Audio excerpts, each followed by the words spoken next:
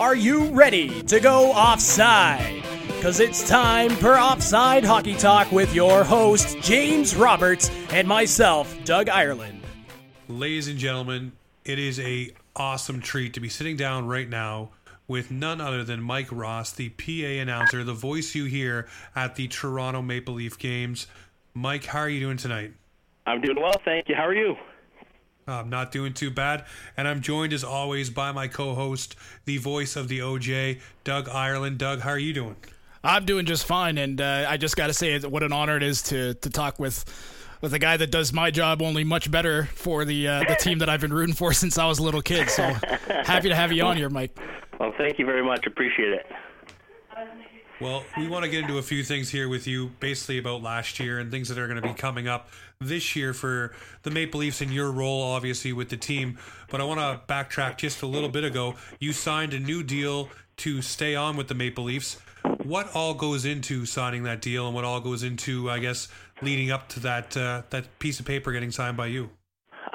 You know what? Every year has been a little bit different in the timing of it. So basically, it's a year-to-year contract, and the team has tendered me not an offer per se, but the contract itself. And I mean, it's pretty straightforward. Basically, they tell you that we want you to come back, and they send you the paperwork. I haven't had it go any other way. What has been different is this will be my fourth season, and each year it's coming later and later in the summer. So I don't know if that's just a matter of whoever's on holidays, or it's just become more of a formality in that they're happy with the job that I'm doing, they're confident in the job that I'm doing, but it's really mostly up to them. I mean, I can't really envision a scenario where I would go to them and say, "Hey, I'm not interested anymore." It's really up to them, and thankfully, from my end, they've been happy with the job I've done and have asked me to come back for a fourth season. Are there any pregame rituals or routines that you go through to get ready for a game for the Leafs? Is there anything special you do? I mean, I pretty much, it's the same routine every game. I tend to arrive at the rink anywhere from 2 to 2.5 hours before the game. And every arena has its own sort of setup. Probably about half the announcers in the league sit at ice level. The other half sit up either in the press box or at the press box level. So for us, I'm in a nice little soundproof booth next to the game presentation manager, the game caller, and the organist. And we're up in the press box level. And so I show up at my booth, and basically I just get set up. I mean, I've got a stat sheet that I keep my notes on throughout the game. I go through the roster for both teams to make sure that I'm good on all the pronunciations.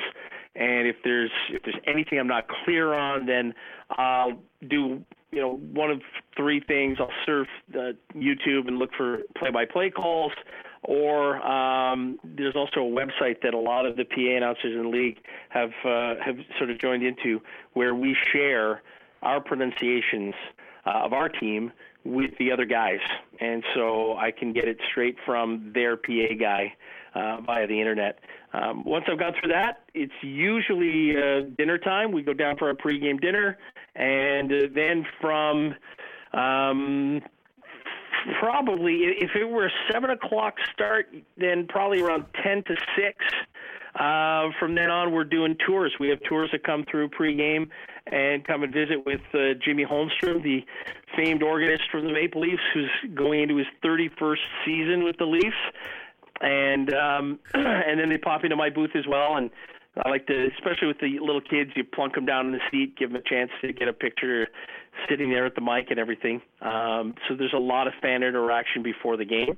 And usually by about 10 to 7, then we sort of hunker down and things get going. Now, a question I have, there's a lot of players throughout the NHL and a lot of executives as well that have a way they enter the arena, they walk to where they're going, whether it's not walking past the visitor's dressing room or it's, a certain way they walk every single time. Are you as superstitious as the players, or are you just free-flowing and for you it doesn't matter? That's a good question, actually. I'd like to think that I'm pretty free-flowing, and it just some days I'll go downstairs because, I want to grab a coffee. Other days, there have been times where I can think of one time 2 seasons ago where I walked down the hallway right by the Leafs dressing room, which is not something that I usually did, but I was going to grab a coffee, and Freddie Anderson crossed in front of me on his way out to the bench and for his pregame ritual.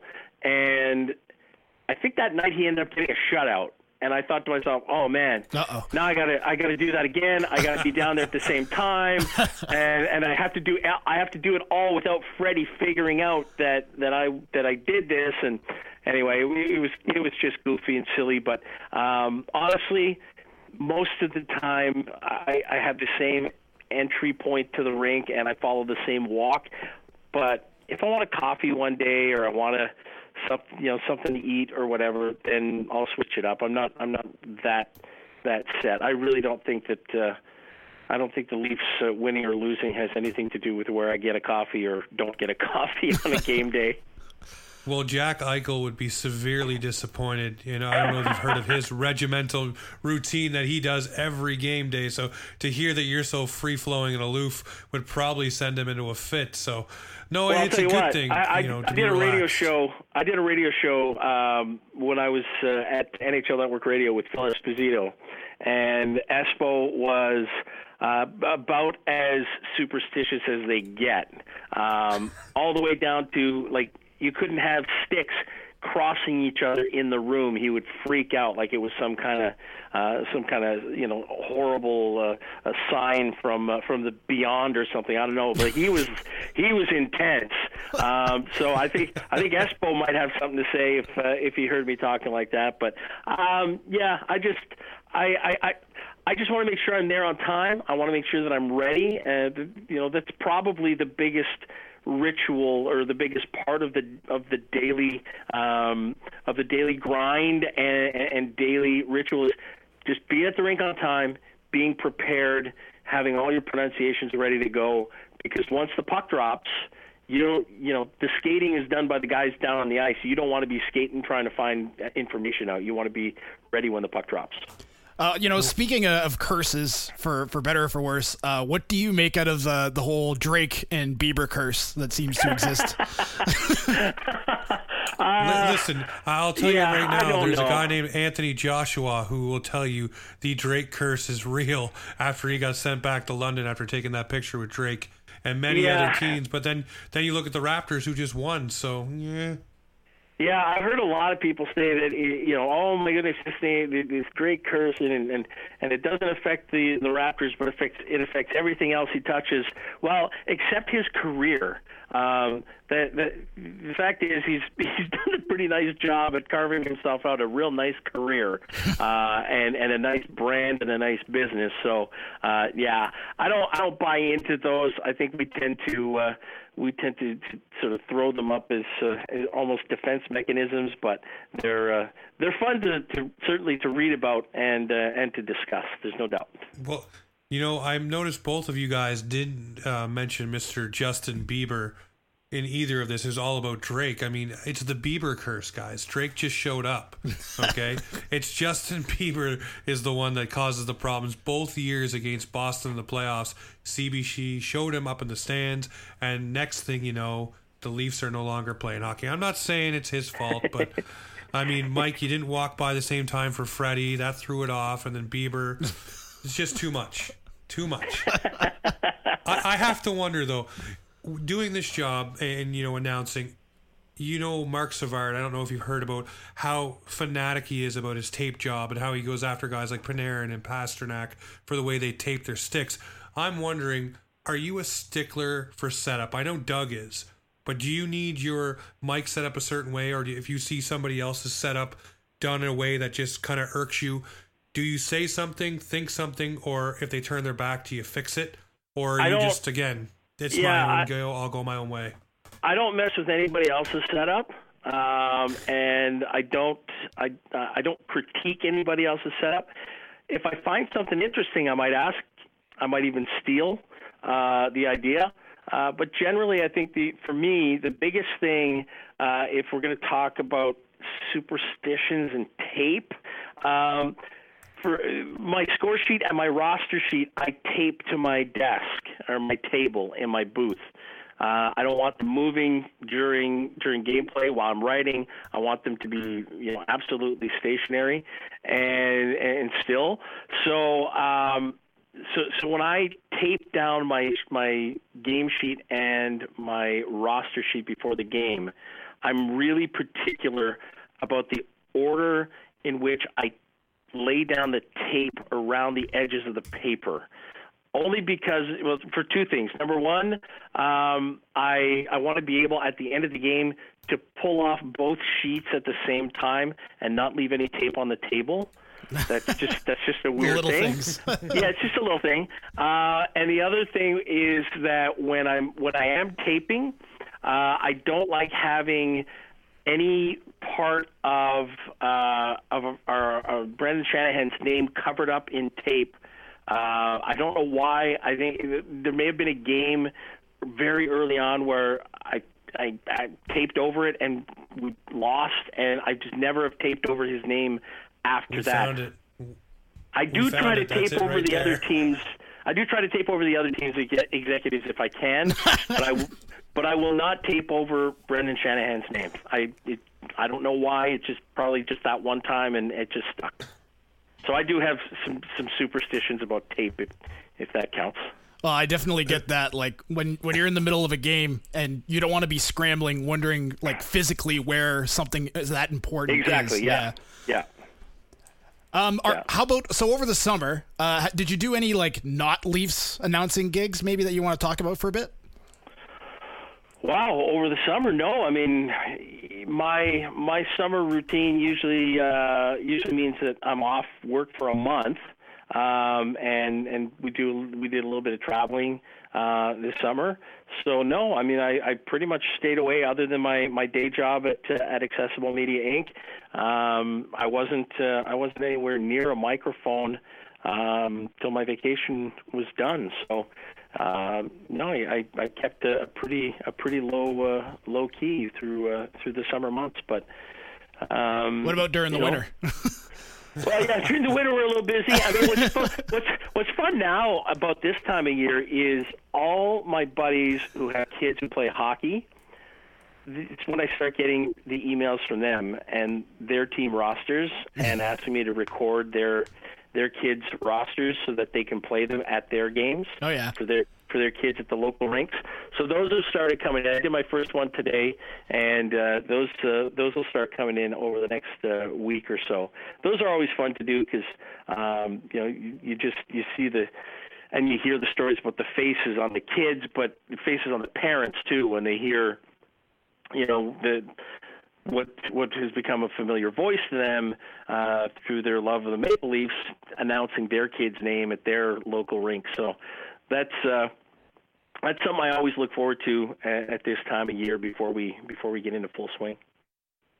Well, speaking of things looking forward to, you've had the honor of calling some great moments and milestones for players throughout the years for the Maple Leafs. You've been there for 4. One that sticks out to me is Ron Hainsey, obviously. But when you get the opportunity to do that, to call, the 1,000th game and, thank the player and do the introductions and all that kind of good stuff, what do you feel? Like, what is the emotion that goes for you? And is that something that you enjoy doing? Or do you feel it should be something that's not on the ice and done maybe separately as a private ceremony? No, I like it the way we do it. I mean, every team has their sort of style when it comes to on ice ceremonies and presentations. I think we knock it out of the park every time that we do something right. And I think about whether it's a special ceremony with a guy like Hainsey who's playing his 1,000th game, getting to see that silver stick up close before the game was just outstanding. I took 100 pictures of this of it. It was just so cool to see something like that up close. But to know that you're part of a really special moment for that player. And in a way, you're sort of drawing the fans into it.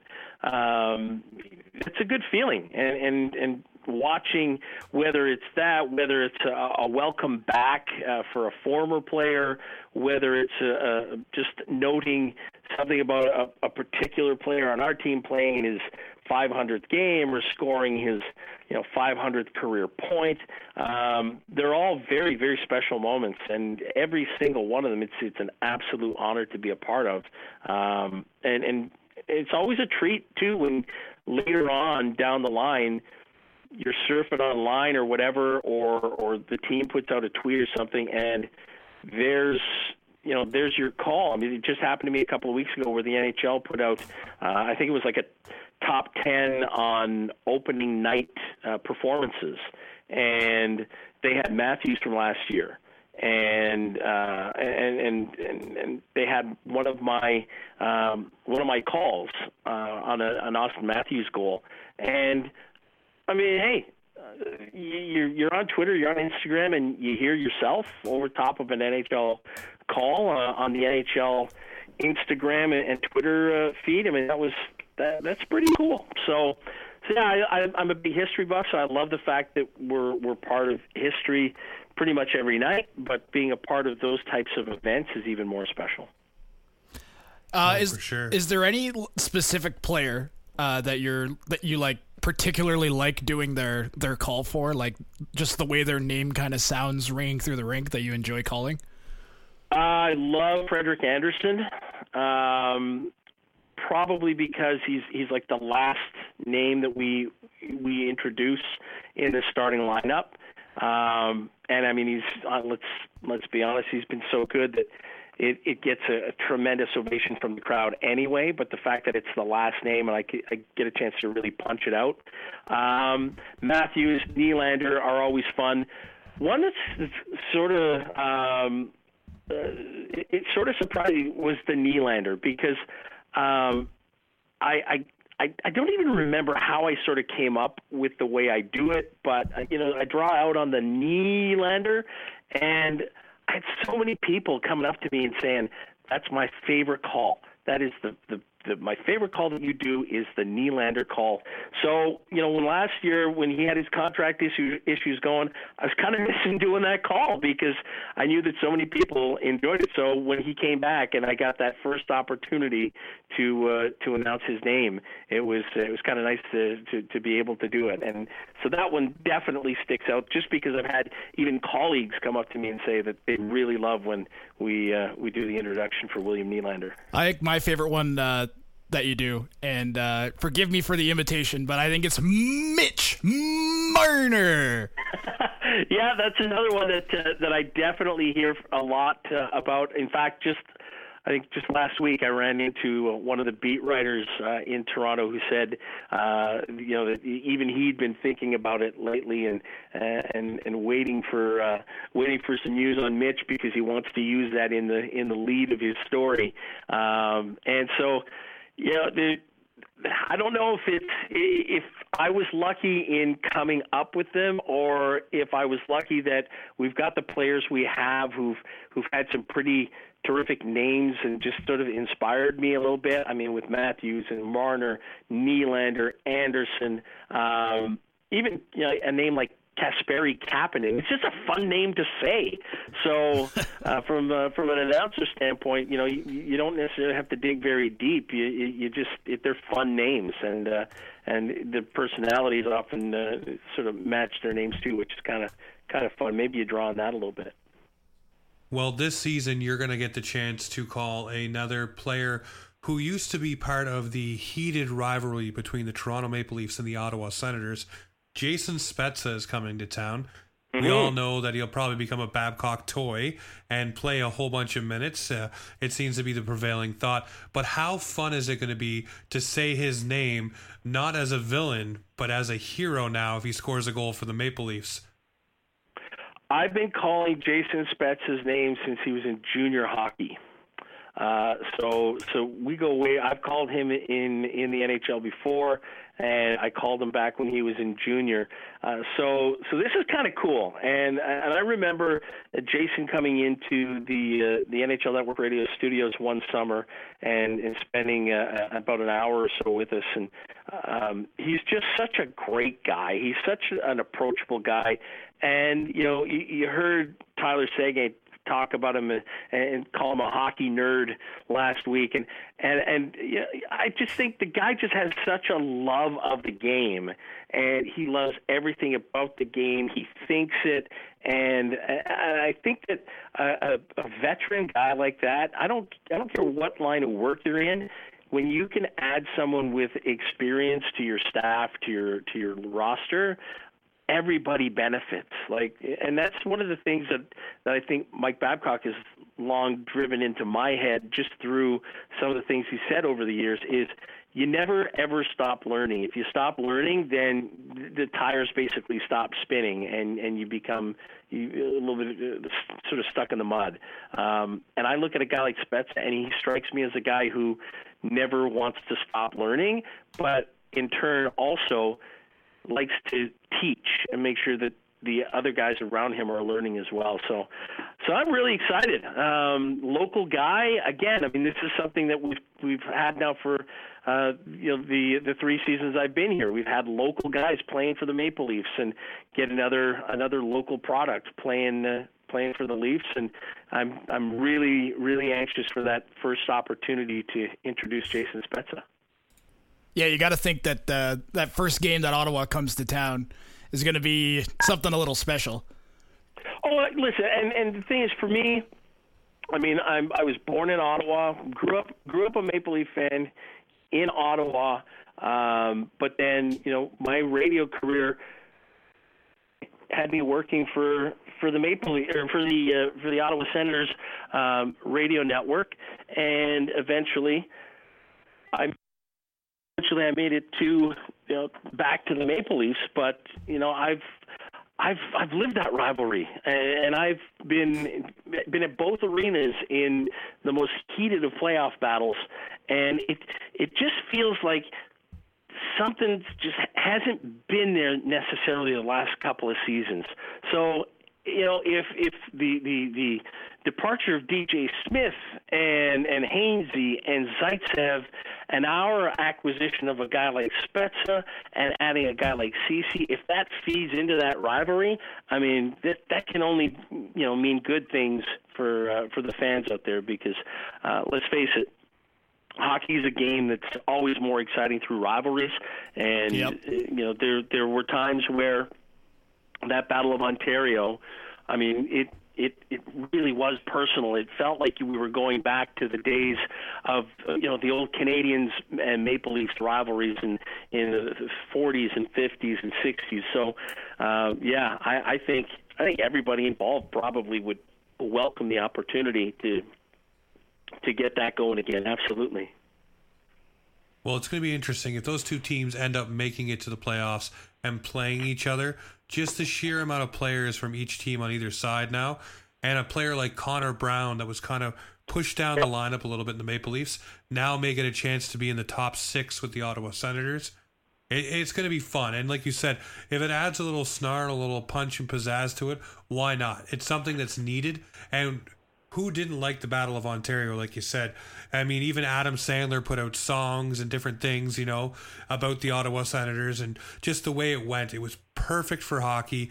The games were good, and the gamesmanship within the games was pretty awesome.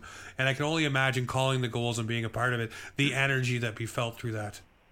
Well, I mean, you think back to those days. I mean, when I first covered the NHL, Dominic Hasek was playing goal for Buffalo. Curtis Joseph was in goal for the Maple Leafs. And, I mean, the Ottawa Senators at that time, they were continuously handled by both those guys in the playoffs and dispatched.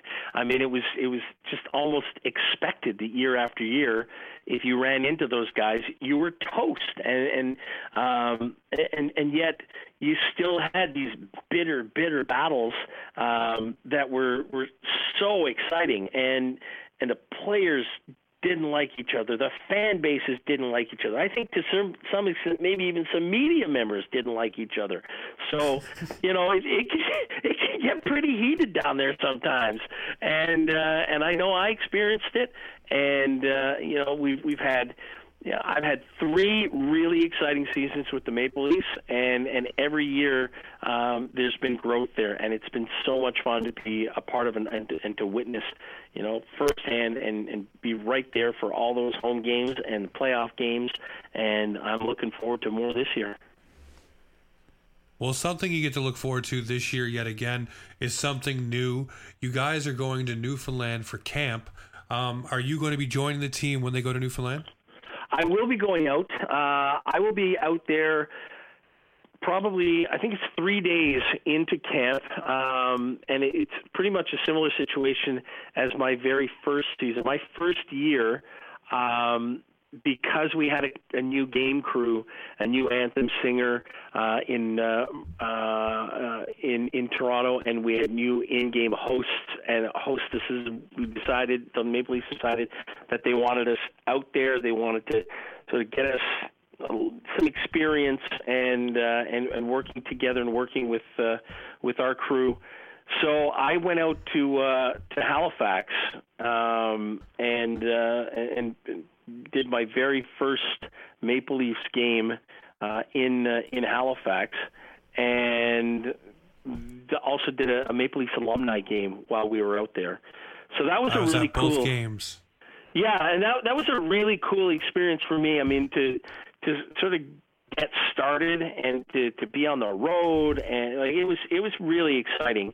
The following 2 seasons, we were the training camp was in Niagara Falls, and they just used local folks for the one alumni game, and then we had the Kraft Hockeyville that happened as well.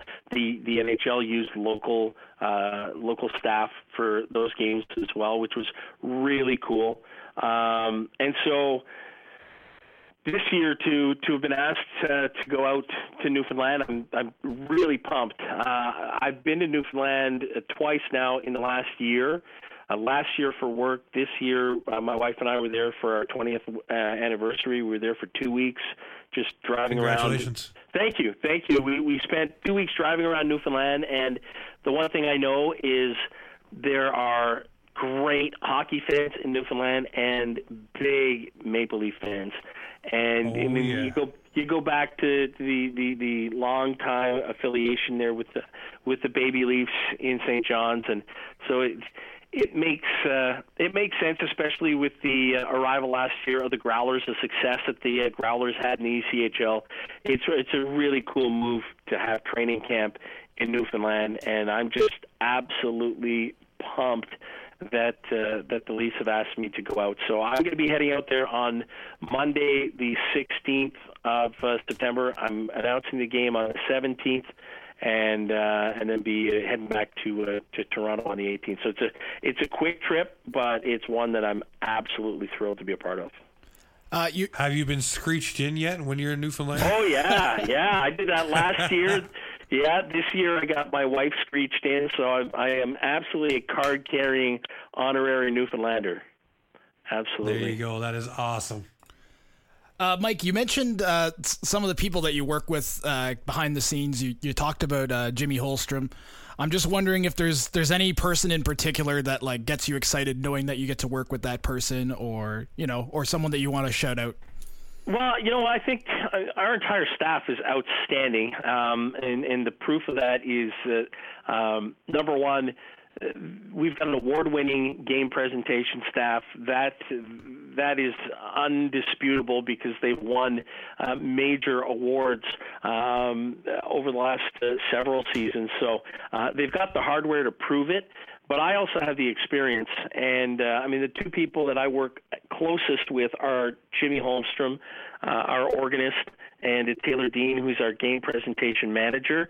And they're just the best in the business. I mean, with Taylor, she basically is what you would call the game director. She calls for everything that happens entertainment-wise off the ice. It's a tremendous responsibility. There's a lot of pressure involved. You've got to be you got to have a quick mind and be able to make split-second decisions almost without thinking. I mean, it really does have to be second nature, and she does a fantastic job. And I mean, the proof of that is the NHL constantly hires her for events like the All-Star Game, Winter Classics, and events like that. And, you know, if she were to ever leave the Maple Leafs for anything else, it would be a big loss for us and someone else's gain. And Jimmy's great just because, you know, we work in an industry where there are a lot of young folks, a lot of folks in their 20s and early 30s. And for Jimmy and I, you know, I'm in my mid-40s. Jimmy's, you know, getting into his 60s. He's now retired after 33 years of teaching.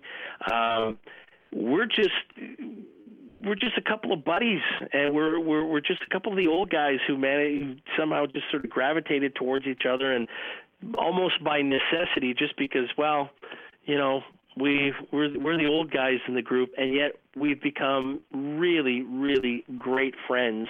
And it started before my days with the Leafs, because I actually got into MLSE in 2015, 2016, when I did or 2014, 2015, pardon me, when I did the World Junior Championship, the first time it came to Toronto.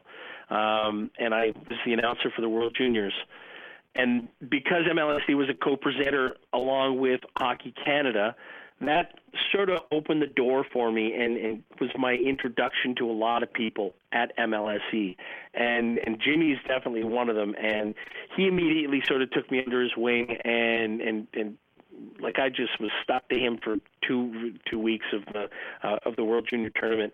And so when I came on board with the Maple Leafs, it was like just old school week and an old home week, and just finding my old pal Jimmy again, and we just immediately picked up where we left off, and we've become pretty close friends in both our love of the Maple Leafs, but also just, you know, our appreciation for each other and just admiration for each other's talents and you know, what he's done musically in his career that so many people probably don't even know. Some of the names that he's musicians and singers that he's played with and for over the years.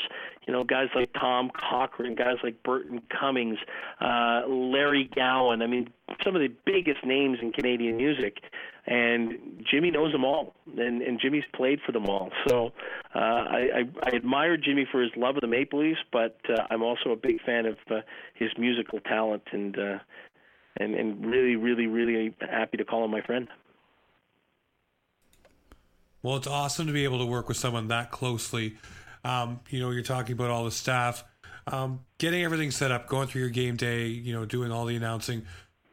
Has there ever been a time where you felt maybe the timing was off just by, you know, a minute or a second or something like that, and it didn't go the way you wanted? And how do you compensate for something like that? How do you react on the fly? I know you're just speaking with others doing so. How do you do that on the fly there, Mike? I think the biggest thing is, as difficult as it may sound, you can't dwell on something, you know. And I've had instances, over the years where an announcement hasn't gone the way I wanted it to, or there's been a mistake made, and you can't dwell on it. You gotta move on and not worry about it. Even though, I mean, in this day and age, you make a mistake, you get absolutely raked over the coals on social media. So if you have a thin skin, don't go on social media. That's the first thing. But I also realize that at the end of the day, it's kind of like in when you hear people talk about working for a cabinet position or whatever for a U.S. president. I serve at the pleasure of the president. Well, I serve at the pleasure of the Maple Leafs, and as long as they're happy with my performance, I'm going to be happy with my performance. So the biggest thing is everybody makes mistakes. The mistake that some people make is compounding that mistake by dwelling on it. And I try and just move on. It can be very hard. It can be really hard sometimes because there's an embarrassment factor there. But thankfully, it doesn't happen very often. And if it does, I've learned how to sort of cope with it and move on. On that topic, what preventative measures do you have in place to stop yourself from swearing into the microphone when the Montreal Canadiens score? I'll tell you what, I way back early in my career, there was I'm not going to say where I worked, but I worked for a team in a different sport, and I was sort of the backup announcer, but I would also be the backup for other parts of the game presentation. So sometimes I did music, sometimes I did scoreboard. I did different things.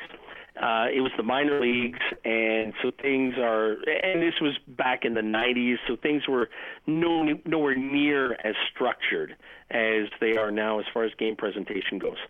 And I witnessed an announcer who would say very inappropriate things around the microphone. And there are a couple of times where the microphone was hot and caught him saying these things, and he didn't quite notice it right away, and someone popped into the booth and said, the mic's on.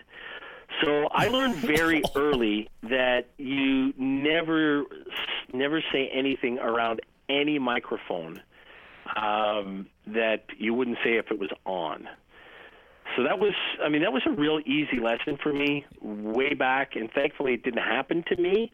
So I just learned to don't do it. Don't curse into a mic. Don't curse around a mic. Don't say anything inappropriate around a mic, because you just never know who's listening. You never know if the on button light is burnt out or not, and it can happen. It can happen, yes. And you don't want it to happen to you.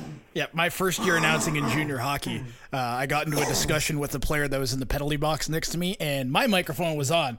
And the day after, I went out and I bought myself a microphone with a nice giant light, as you just said, so that I know when the microphone is on. But also, as you just said, it's much easier just to treat the mic like it's always hot, and then you don't have to worry so much. Absolutely, absolutely. Because inevitably, you hit the off button and your finger slips and it doesn't shut off. Yep.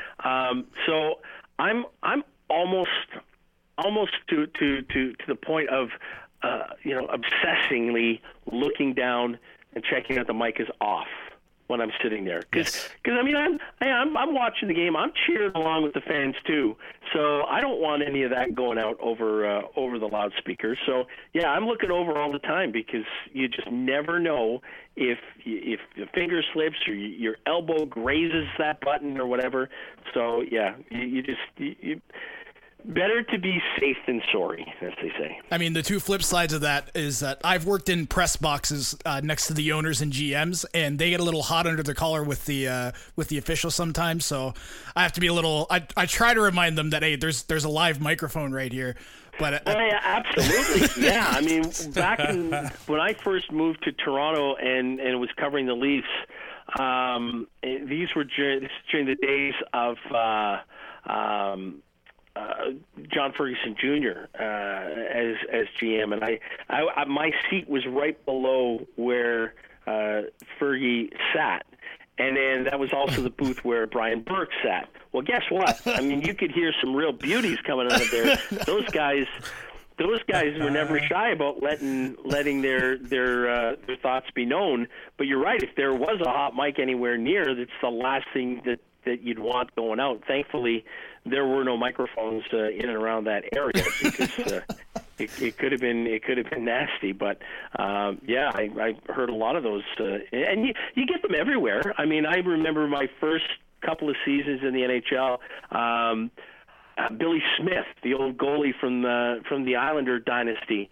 I think he was either an assistant coach or he was part of management with the Florida Panthers.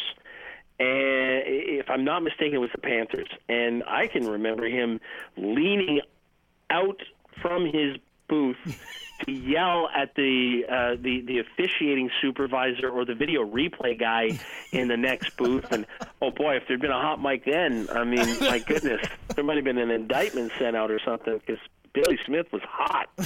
But yeah, so yeah, you learn hopefully you learn that lesson early yeah. And through someone else's experience, not yours. Well, one question I want to ask you that I didn't get to ask yet, speaking of instances and things that have happened, last season there was a lot that went on with the Toronto Maple Leafs with pre-game ceremonies and different things like that.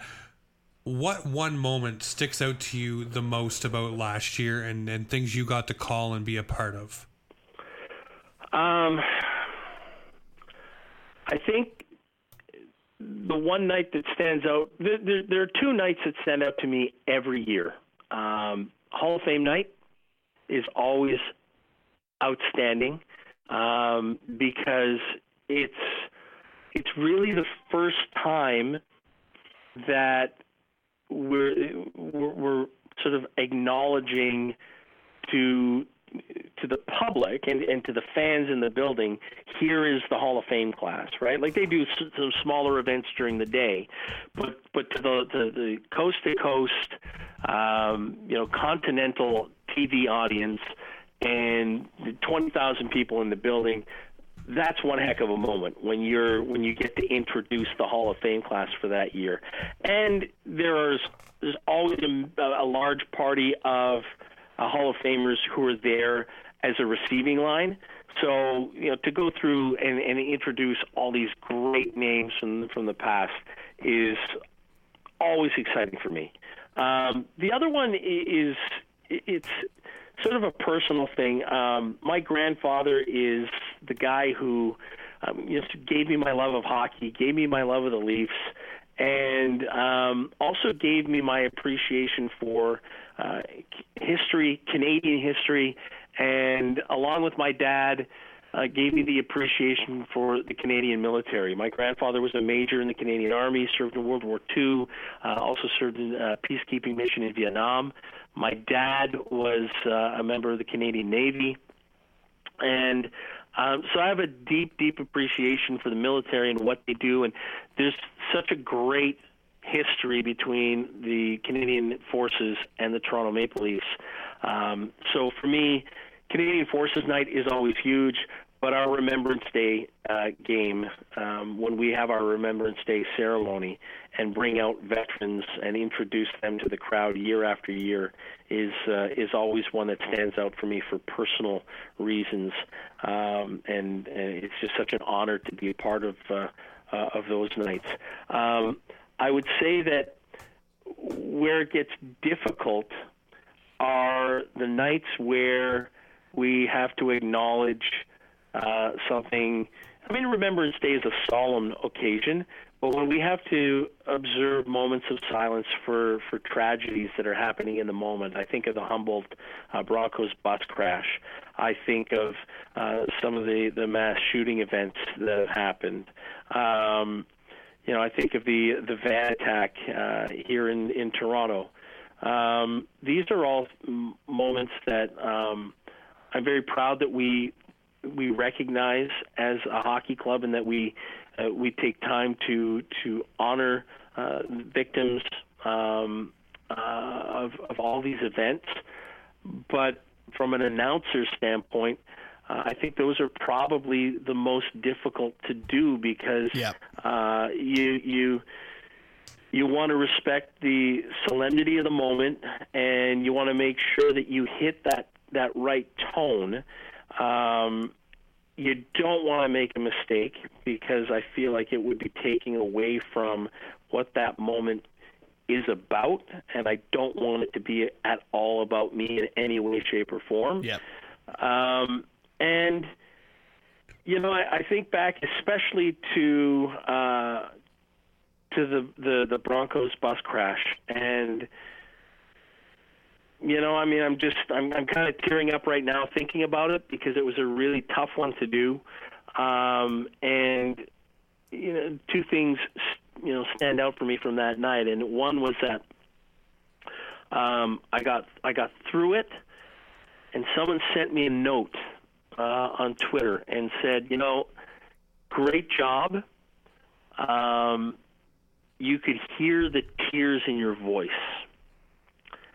And that just absolutely struck me right in the heart, because it was such a sad moment, and it was at the same time a unifying moment for anybody involved in hockey in this country, but really for the country as a whole.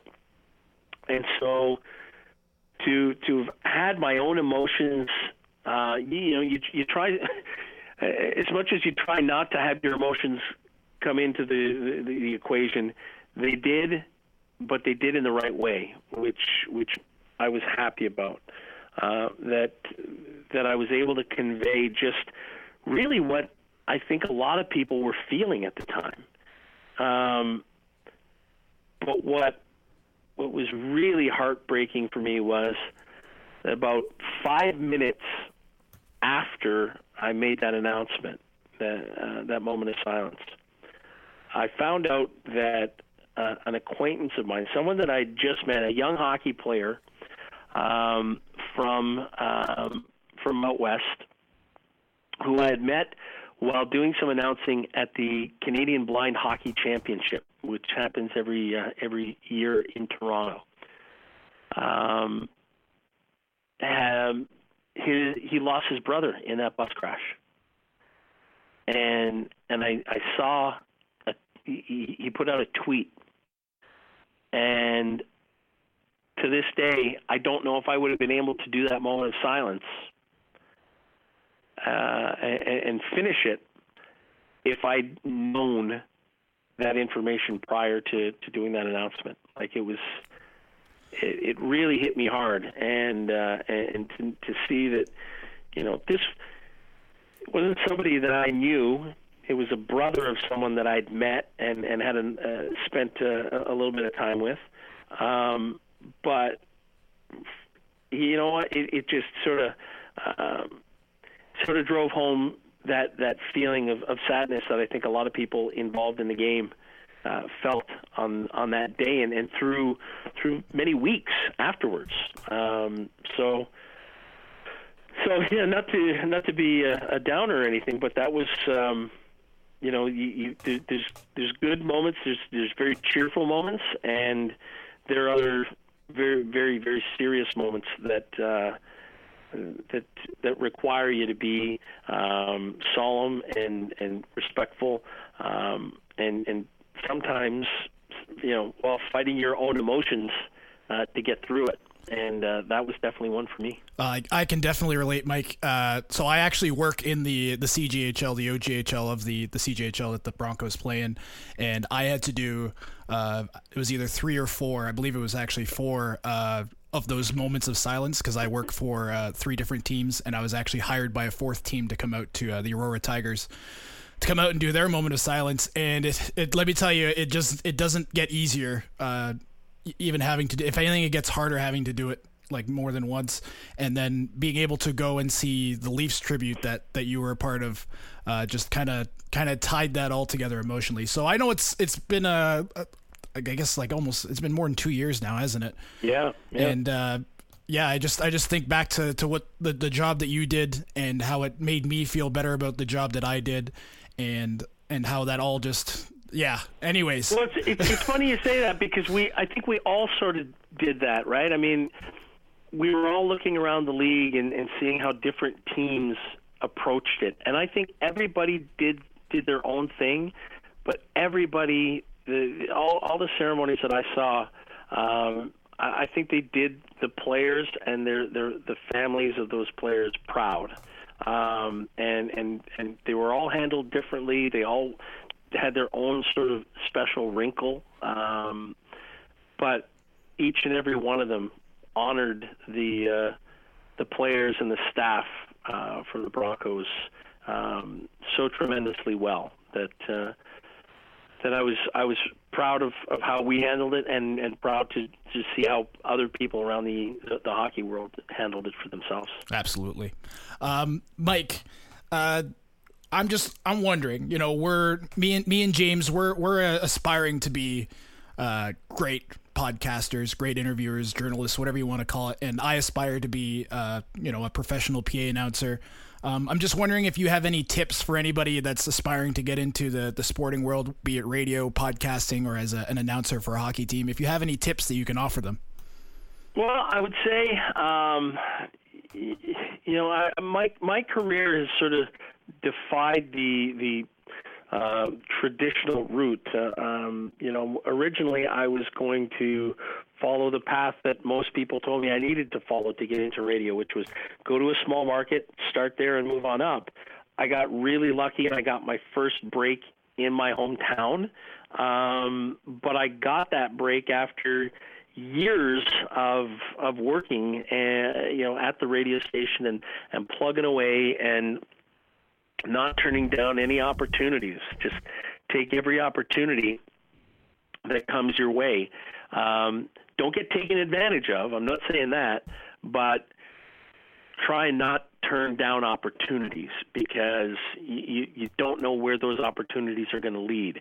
Conversely, try and make some opportunities. So for myself, I moved from Ottawa to Toronto in 2001. I didn't do any announcing for 9 years, and then through my contact from my OHL days, I managed to start doing a few games a year, but still nothing regular. There were no announcing jobs in the Toronto area that had opened up, and when I heard that the World Juniors were coming to Toronto, I knew that they always had a French language and an English language announcer at World Junior tournaments when they're held in Canada. Excuse me. So knowing that, I took a shot thinking that maybe there aren't that many bilingual announcers in the Toronto area. So I called up Hockey Canada, and I asked if they were doing any auditions, and they had no clue who I was. I was not on their radar, but they said yes, absolutely. And I got an audition. They heard me, saw that I was absolutely fluent in both languages, and I got the gig. And that was my introduction to Taylor Dean, who's my boss now with the Maple Leafs. It was my introduction to Jimmy. It was my introduction to a lot of the people who would be involved with the Maple Leafs and my hiring. So if I don't make that initial call to Hockey Canada in Calgary and make that inquiry, and I just sort of sit there waiting for that, an email saying, like a casting call or whatever, I may not be sitting here today. That one phone call potentially, was career changing for me. So there are times where you might be able to make your own breaks and take your shots. And I think it was Gretzky. Didn't he say, you can't score on the shots you don't take? You miss 100% of the shots that you don't take, yeah. Yeah, there you go. Yep. And if I don't take that shot with Hockey Canada back in 2014, I don't think I'm sitting here today announcing for the Toronto Maple Leafs. So those are probably the two biggest things I could say is get as many opportunities as you can. Don't turn them down if you don't have to, and sometimes don't be shy. Get out there and make your own breaks. Absolutely. Well, I'm a firm believer in what Elliot Friedman always says. He says you never know who's watching or who's paying attention, but the right people are always watching and paying attention. So do your best work at all the times, and don't ever be afraid to hear no. It never hurts to ask, and never be afraid of hearing no. Yeah, those are great points, and I mean I've lived them. I mean, Elliot speaks the truth there. When I did that first World Juniors, there was someone at that game, at one of those games, who we had a mutual friend, and that mutual friend was talking to this person and said, you went down to some games. Oh, my friend Mike was the PA announcer, and it just happened that this person who was at the game was the person leading the hiring team for PA announcers for the Pan Am Games, which were happening in Toronto in 2015. And so the message got back to me, get in touch with this person. They'd like to talk to you about potentially doing some announcing for the Pan Am Games. So you're right, and Elliot's right. You don't know who might be in that crowd, who might be listening on the radio or watching on TV, and liking what you're doing. So do your best at all times, and always assume that there's somebody out there that hasn't heard you yet and is hopefully going to like what you're doing. Well, the last thing we want to touch on with you, Mike, before we let you go this evening, is obviously everybody wants to know. You get to call the Maple Leafs games. You get to announce the goals. You get to have one of the funnest jobs in the toy store, so to speak. What do you think the Maple Leafs are going to do this season, and what do you feel the ultimate outcome for this squad will be? I never, ever, ever make predictions, simply because I never want the tape to come back and haunt me. 10 months from now. I've been down that road. We used to do predictions on NHL Network Radio, and then Mick Kern, my buddy, would play back the predictions 10 months later, and it's just horrible and embarrassing. All I know is, based on the 3 years that I've watched these guys, they're super exciting to watch. They're fast. It's high octane hockey.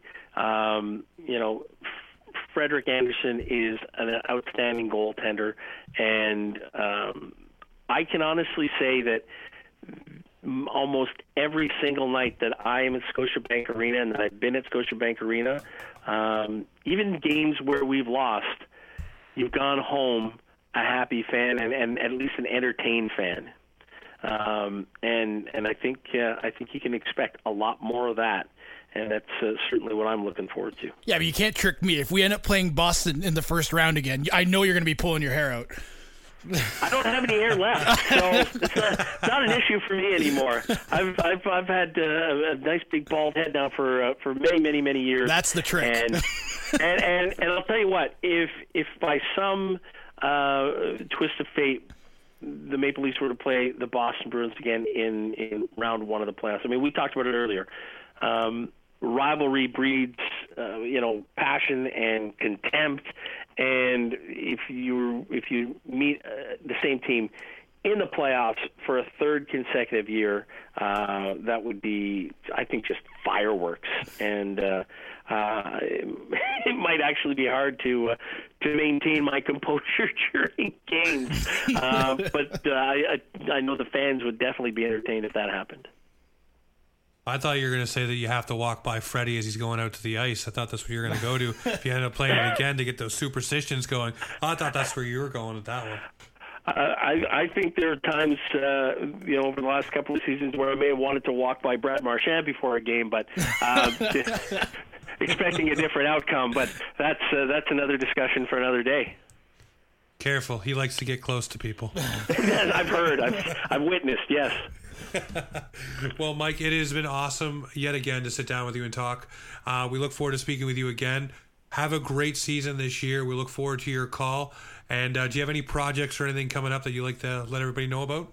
Well, as always, I'm involved with Accessible Media Inc. that folks can learn more about by going to ami.ca, and that is TV and audio broadcasting company that really specializes in broadcasting for people who are blind or partially sighted, and certainly always being advocates for people living with disabilities.